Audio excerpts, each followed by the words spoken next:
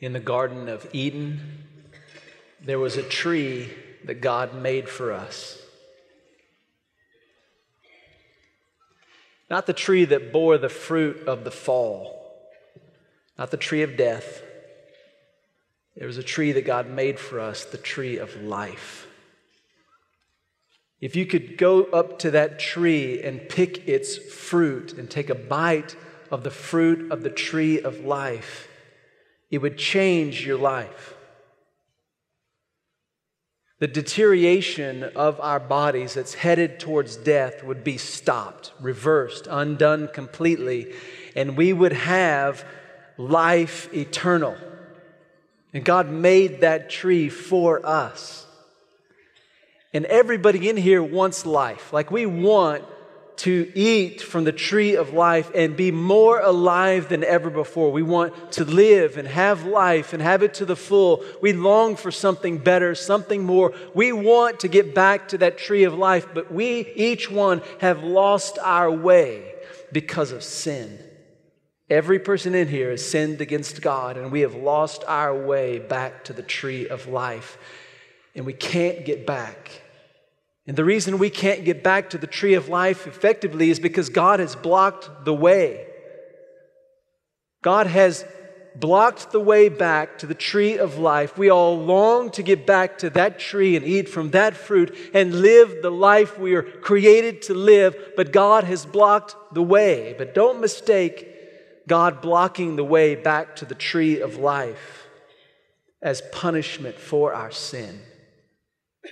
That's not what's going on at all. God in His grace has blocked the way back to the tree of life.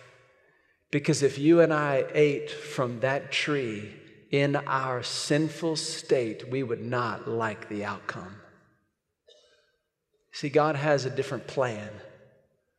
He has a plan of grace to carry us back to the tree of life and invite us to eat the fruit from the tree of life, free of sin, completely redeemed and washed clean, so that we might live forever in the hope of glory.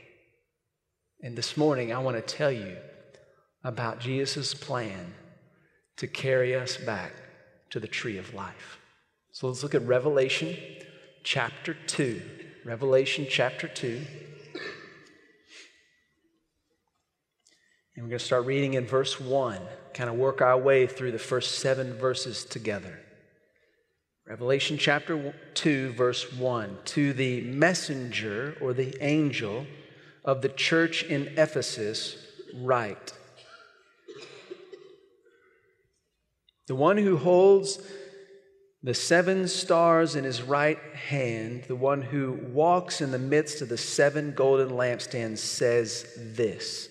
Now, before we talk about what Jesus says to the church in Ephesus, I want to remind you of some things here that have happened in this verse. The church in Ephesus is the recipient of this message of Jesus Christ. The church in Ephesus is a gathering of people just like us who have heard the gospel message and have placed our faith in Jesus Christ and then gathered together as a group of believers living out faith in Christ right where we live. That's the church in Ephesus. A group of people heard about Christ, decided to follow Christ. Now they're gathering together to follow Christ together as a community of believers. A local church in Ephesus, just like us, are receiving this message from Jesus Christ. Now, specifically in Ephesus, it's really hard to follow Jesus Christ. You get a little glimpse into the conditions of Ephesus if you read Acts chapter 19. There's a temple there, the temple of Diana or the temple of Artemis.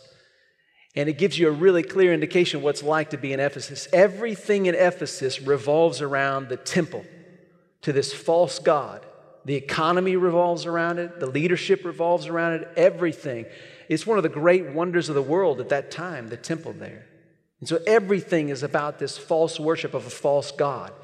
And everything revolves around it. Now think about what it would be like to be a believer in Jesus Christ living in Ephesus. Not easy. Difficult place to follow Christ. And Jesus Christ has a message for this group of believers in this community called Ephesus, because they are gathering together to follow Christ, and he has a word for them. Now, what he says in the beginning here is just a reminder, what is said to them by the messengers, a reminder of who Jesus is. And we get this little sentence describing Jesus, which is kind of a flashback to chapter 1.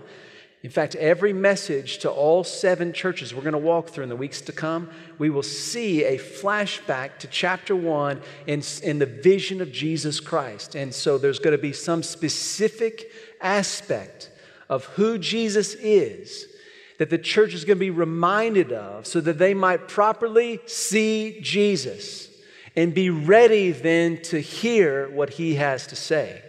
And so Jesus wants the church in Ephesus to hear about who he is, and what he wants them to hear is that he is the one who holds the 7 stars in his right hand.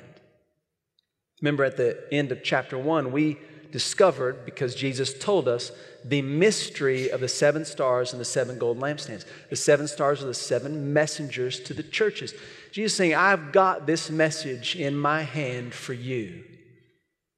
In my right hand of favor, I have a message for you that you need. What I'm going to say to you is the perfect message just for you. He says, I'm the one who walks in the midst of the 7 lampstands. The 7 lampstands are the 7 churches. Jesus is reminding the church in Ephesus, I'm the one who's walking right where you live. Everything you face, I know. Everything you're challenged with, I know. I know what's going on in your heart and your lives right now, where you are, when you are. I'm there with you. So Jesus is saying, I understand fully what it's like to live in Ephesus because I'm with you, and I have a message that's just right for you. So I want you to listen to what I have to say. Jesus says, look at who I am, because that will prepare you to hear what I have to say. And what I want you to be reminded of right now about who I am is that I have just the right words for you, and I know everything you're facing. Now listen. And then he tells them, verse 2, I know your works and your labor and your perseverance, that you do not tolerate evil, that you test those who call themselves apostles, and they're not, and you find them to be false, to be liars. And you are persevering and you are enduring on account of my name, and you do not grow weary. So Jesus starts out telling the church in Ephesus, and you guys are doing some things really well. You're not giving up. You're hanging in there. You're working hard. You're giving of your effort and your life.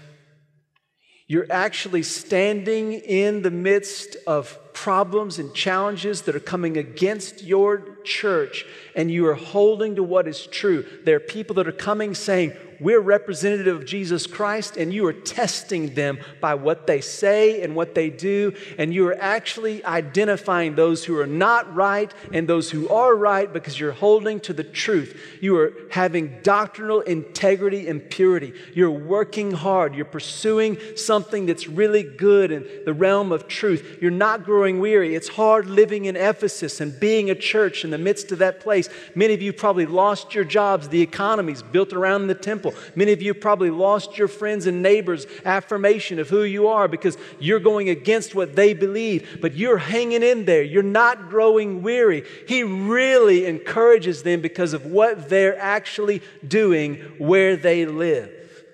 But remember, Jesus has come with a message that they really need to hear. And so he continues and he says, verse 4, but I have this against you, that you have left your first love. Therefore, remember from where you have fallen and repent and do the things you did at first. Jesus says to the church, you guys are doing a great job in so many ways. But here's what you really need to hear from me. You've left your first love. I want you to remember. I want you to remember what it was like when you started out following me. I want you to remember what it felt like. I want you to remember what you did. I want you to remember what it was like when you first heard the gospel and you made the decision in the midst of Ephesus to follow me. I want you to remember your first love. And I want you to do the things you did when you first met me. It's not that what they were doing wasn't good. It's not that what they were doing was a problem. What they were doing was wonderful. Jesus was giving them incredible encouragement about it, but Jesus doesn't want them simply to do what is right as a Christian. He wants their hearts. He wants them to return to the first love response to Jesus Christ. Do you know what I see in people who turn their hearts to Christ? What is it that the Ephesian believers needed to do? Well, we don't see here what they really needed to do again. But we know that whatever it was Jesus wanted them to do, they knew it. They knew exactly what they did when they first came to Christ. Now, we don't know exactly what they did, but I can watch and see what people do when they come to Jesus Christ. Think about what you did. Here's what I see in people's lives when they come to Christ. When they hear the beauty of the gospel, that Jesus Christ died for your sin. You have sinned against him. He died for your sin, and your sin was placed on Christ. He became sin for you so that you might become the righteousness of God through faith in Jesus Christ. If you believe in Jesus Christ, he will forgive you of your sin because he paid the penalty of your sin by dying on the cross and rising again from the dead. When somebody hears the beauty of the gospel message and believes in the Lord Jesus Christ as Lord and Savior, it transforms who they are. They experience forgiveness. They experience the love of their Creator, calling them back to who they were created to be. They experience a restart and a freedom from guilt and shame of all the past things they know were broken in their lives. They experience new life, and it changes who they are, and they get excited about pursuing Christ and wanting to know him. I hear one of the first things out of new believers' lives is I hear from them, I want to know more about Christ. I want to know how to read my Bible. I want to know how to pray. I want to know how to know more about Christ and how to follow him. And you begin to tell them what to do, and they're like, okay, I'll do it. And they just begin to do it. It's not like it's a burden or a problem or a quota they got to check off. They're just excited about getting to know Jesus because he has transformed their lives, and they're full of excitement and emotion and thanksgiving. They cannot believe that God loved them. You know what else I see in them? I see this desire to tell others about what God has done. Like when you see somebody come to know Jesus Christ and they're excited about following him, it's all new. It's just thrilling their hearts. You know what they say when you say, you need to get baptized? When? How about now? I mean, they're ready. They want to tell others. They're excited about others finding out about Jesus Christ, who he is, how he's changed their lives. It totally consumes their hearts, and they're excited about pursuing Christ and proclaiming Christ. You think about what it was like for you when you first met Jesus. I know for me, I felt like I belonged to the Lord, like he loved me. He adopted me to be his child. He wanted to pour out his favor on me. That even though I was sinful against him, he overlooked my sin because he laid my sin on Christ, and he accepted me as if I were just like Christ in my perfection. He loved me and overwhelmed me. And I wanted to know him. I wanted to pursue him, and I wanted to tell others about him. What was it like for you when you first met Jesus Christ as Lord and Savior? I suspect there was emotions involved. It's oftentimes an emotional experience when you first meet Jesus Christ, and the emotions are overwhelming. And you can classify that experience as a first love experience with Jesus Christ. You first experience the grandness of his love, and it shapes your life immediately to follow him. And what Jesus Christ is saying to the church in Ephesus is return to your first love. Now, I want you to notice here, he does not say return to how you felt when you first met Jesus. He says return to what you did when you felt the love of God for the very first time. I'm so glad he did that, because I've discovered along the way that it's very hard for me to control my emotions. Like, I can't conjure up an affection for God. Like, it just kind of comes in cycles, in waves. There are times that are just like it was when I first met Christ. Man, my heart is on fire. I can't wait to follow Christ. I can't wait to tell others about Christ. My heart is just full of God's love. And then there are other times when the emotion just wanes, and honestly, I feel like, man, I'm just dry inside. There's not a lot of emotion right here. Have you ever been there? You know what I'm talking about. And it's like I cannot control what my heart feels about God. And I'm so glad that Jesus Christ said, I want you to repent and do the things you did at first. Because here's what that says to me. I don't have to worry about my heart. Because it was never how I felt about Christ that caused me to follow him in the first place. It was what he said to me that caused me to follow him. He said to me, if you do not follow me, you will not be forgiven. Clear warning in the gospel. And he said to me, if you do trust me, I will forgive you and give you eternal life. Clear promise in the gospel. And God used the warning and the promise of the gospel to cause my heart to trust in him. And with that moment came an appropriate emotional response. But my following him, pursuing him, and proclaiming him was not because I felt great about Christ.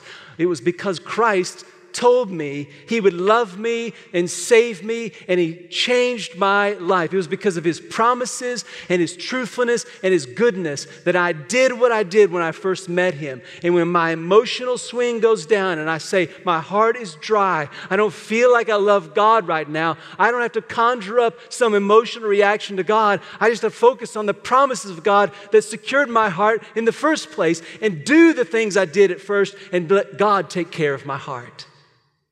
He wants me to orient my life to what I did when he grabbed my heart in the beginning, and keep on doing that. No matter what I feel, no matter what happens, no matter how difficult it is, he wants my heart secured in his truth. Do the things you did when you first met Jesus Christ, because the promises that you claimed in that moment have not changed. And he'll take care of your heart. And there'll be times in your life of following Christ where you will be like, man, I'm so on fire for Christ. My heart is full. And you will do the things you did at first. And then there'll be times you're like, man, I'm in a dry period. I don't feel a lot. But I know what he did. And I'm going to keep on doing, because I know what he did. Jesus wants your heart. And this is a message that's very, very serious. Now, I do think it's good advice just for marriage. I mean, the principle itself is really applicable to a lot of areas of our life, particularly marriage. I mean, think about it. It's probably a good idea for you to do some of the things you did at first when you were courting, dating, wooing the heart of your now spouse. That's probably a good principle to withhold in your mind, thinking about, I should still be pursuing my spouse so as to win their heart like I did way back when. I can't tell you how many couples, maybe even my own marriage, I've heard things like, well, you remember when you used to? And yes, it's a good principle to follow in our marriages. Return and do the things you did at first. It'll be better for you in your marriage. As much as this is a helpful principle in our marriages and our homes, this is not a helpful principle in your spiritual life. This is the only way it works. Look at what Jesus says. He issues here this gracious warning. At the end of verse 5, he says, otherwise I am coming to you, and I will remove your lampstand from its place unless you repent. You need to return to your first love and do the things you did then. If you don't do this, I'm coming and I'm going to remove your lampstand. Now think about what the lampstand is. We've already been told by Jesus Christ the lampstand is the church. What is Jesus saying? He's saying you guys are doing well, you're not growing weary, you're hanging in there, you're doing the right things, you're standing for the truth, but you are no longer doing the things that really defined who you were when you first met me. It's like I've lost your heart. You're not pursuing me. And if you think that that's what it means to follow me, and you don't repent, I'm coming. And I'm going to remove you as a church in Ephesus. Because what I don't want is a group of people in Ephesus who are saying they're my followers, but I don't have their hearts. This is a warning. It's a gracious warning. See, Jesus has not done it yet. He's not even saying he's going to do it. He's saying he's going to do it if they don't turn back to the Lord with all their hearts. And this is an incredible, gracious warning. It's like you and I driving down a road, one dark night, driving down a road, and we're coming up to a hairpin curve in the road, on the other side of which is a cliff. We're driving down that road, dark at night, can't see anything, hardly visible, and we come to that hairpin curve, and there is no warning sign. As we go over the cliff, we're going to be pretty upset that there was no warning. Where was the sign? But if we're driving along that road late at night and we see that warning sign of a hairpin curve, as we slow down and take that curve, we are not going to say to ourselves, I hate warning signs. So cruel. They would put that up there. I cannot believe that somebody would say, I would be destroyed if I go over the edge of that cliff. That is so wrong.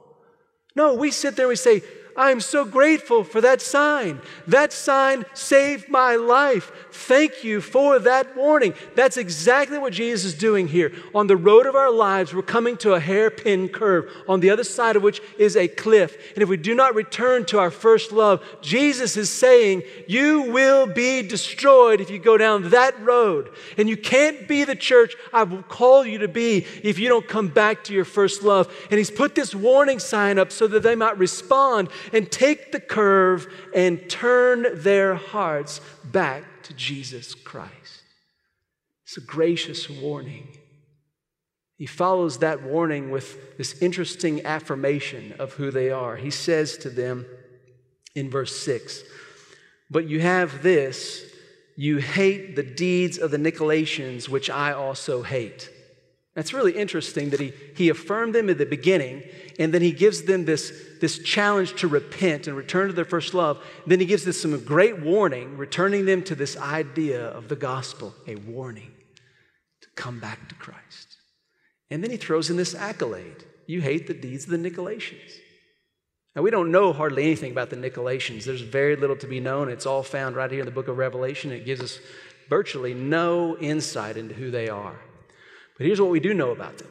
Jesus doesn't like what they're doing, and neither do the believers in the church of Ephesus. And Jesus says, by saying that, you're headed in the right direction. Don't misunderstand what I'm saying to you. You're headed in the right direction. Just go all the way to repentance. Don't stop where you are thinking you're okay. Just because you're doing some things well. No, make sure that whatever you're doing right in your life as a believer is coming from a heart that's completely captured, surrendered to Jesus Christ. I got to have your heart. I got to have you. You're doing well, but go the full distance to repentance. Listen, church, I want to tell you, I really believe that right now our church family is doing well. But I also believe that God is saying to us, don't stop short of letting me have all your heart once again. This is about each one of us who is a part of this church family. God wants your heart. He wants you to be captured by who He is. He doesn't want you to stop short of repentance and doing what you did when you first met Jesus Christ, returning to your first love. He wants you. Don't stop short. There is far too much at stake. Look at the promise. Verse 7, the one who has ears, let him hear what the Spirit says to the church. We're going to see this again and again in each of the messages to the churches. The one who has ears, let him hear what the Spirit says to the churches. You know who needs the message? Repent. Return to your first love. Do the things you did at first. You know who needs that? Whoever has ears to hear. Whoever has ears to hear needs to hear what the Spirit is saying to our church.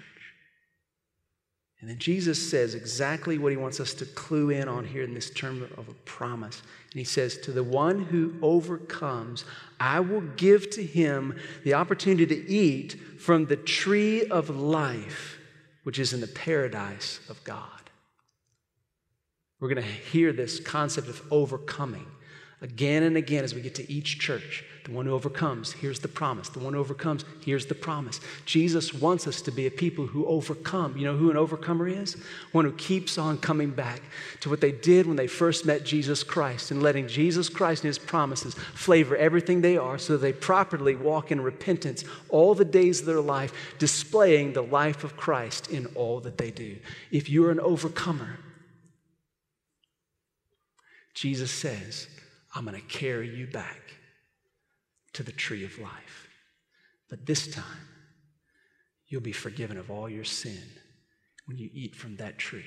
Revelation chapter 22, we're going to see it unfold right there in front of us.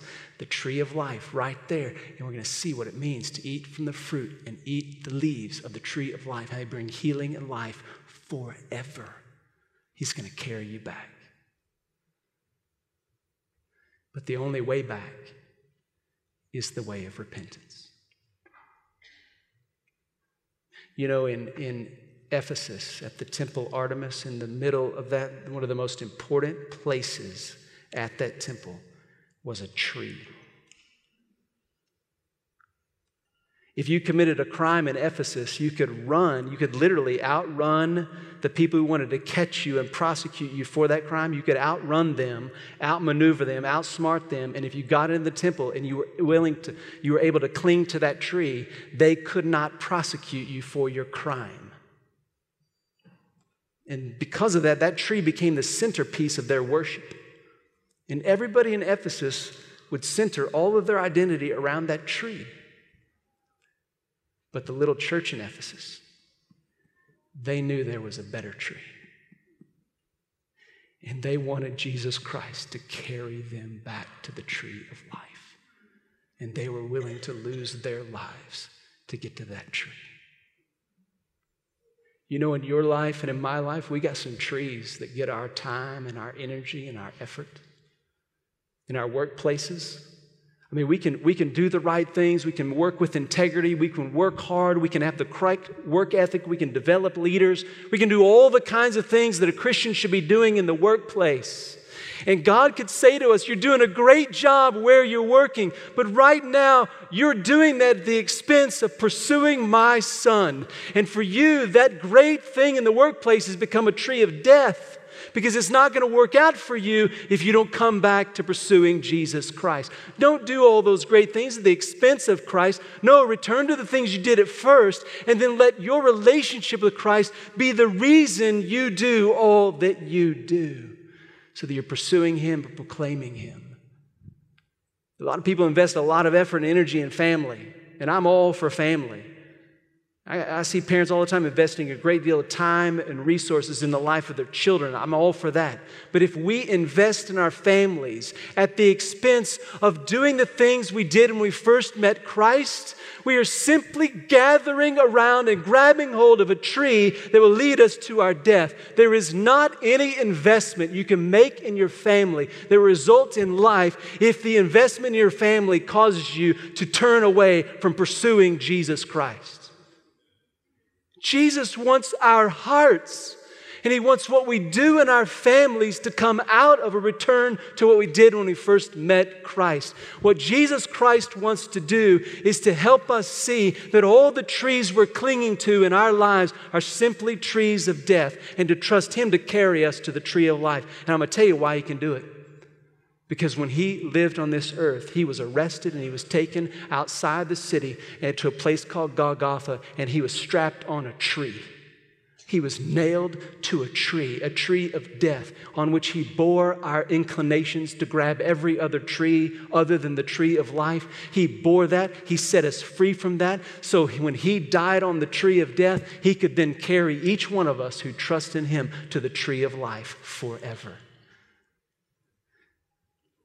But the only way for Him to bear us to the tree of life is the way of repentance. May it not be said of us, you've left your first love and you refused to let me carry you back. May we all today invite Christ to carry us back, to do the things we did when we first met Him.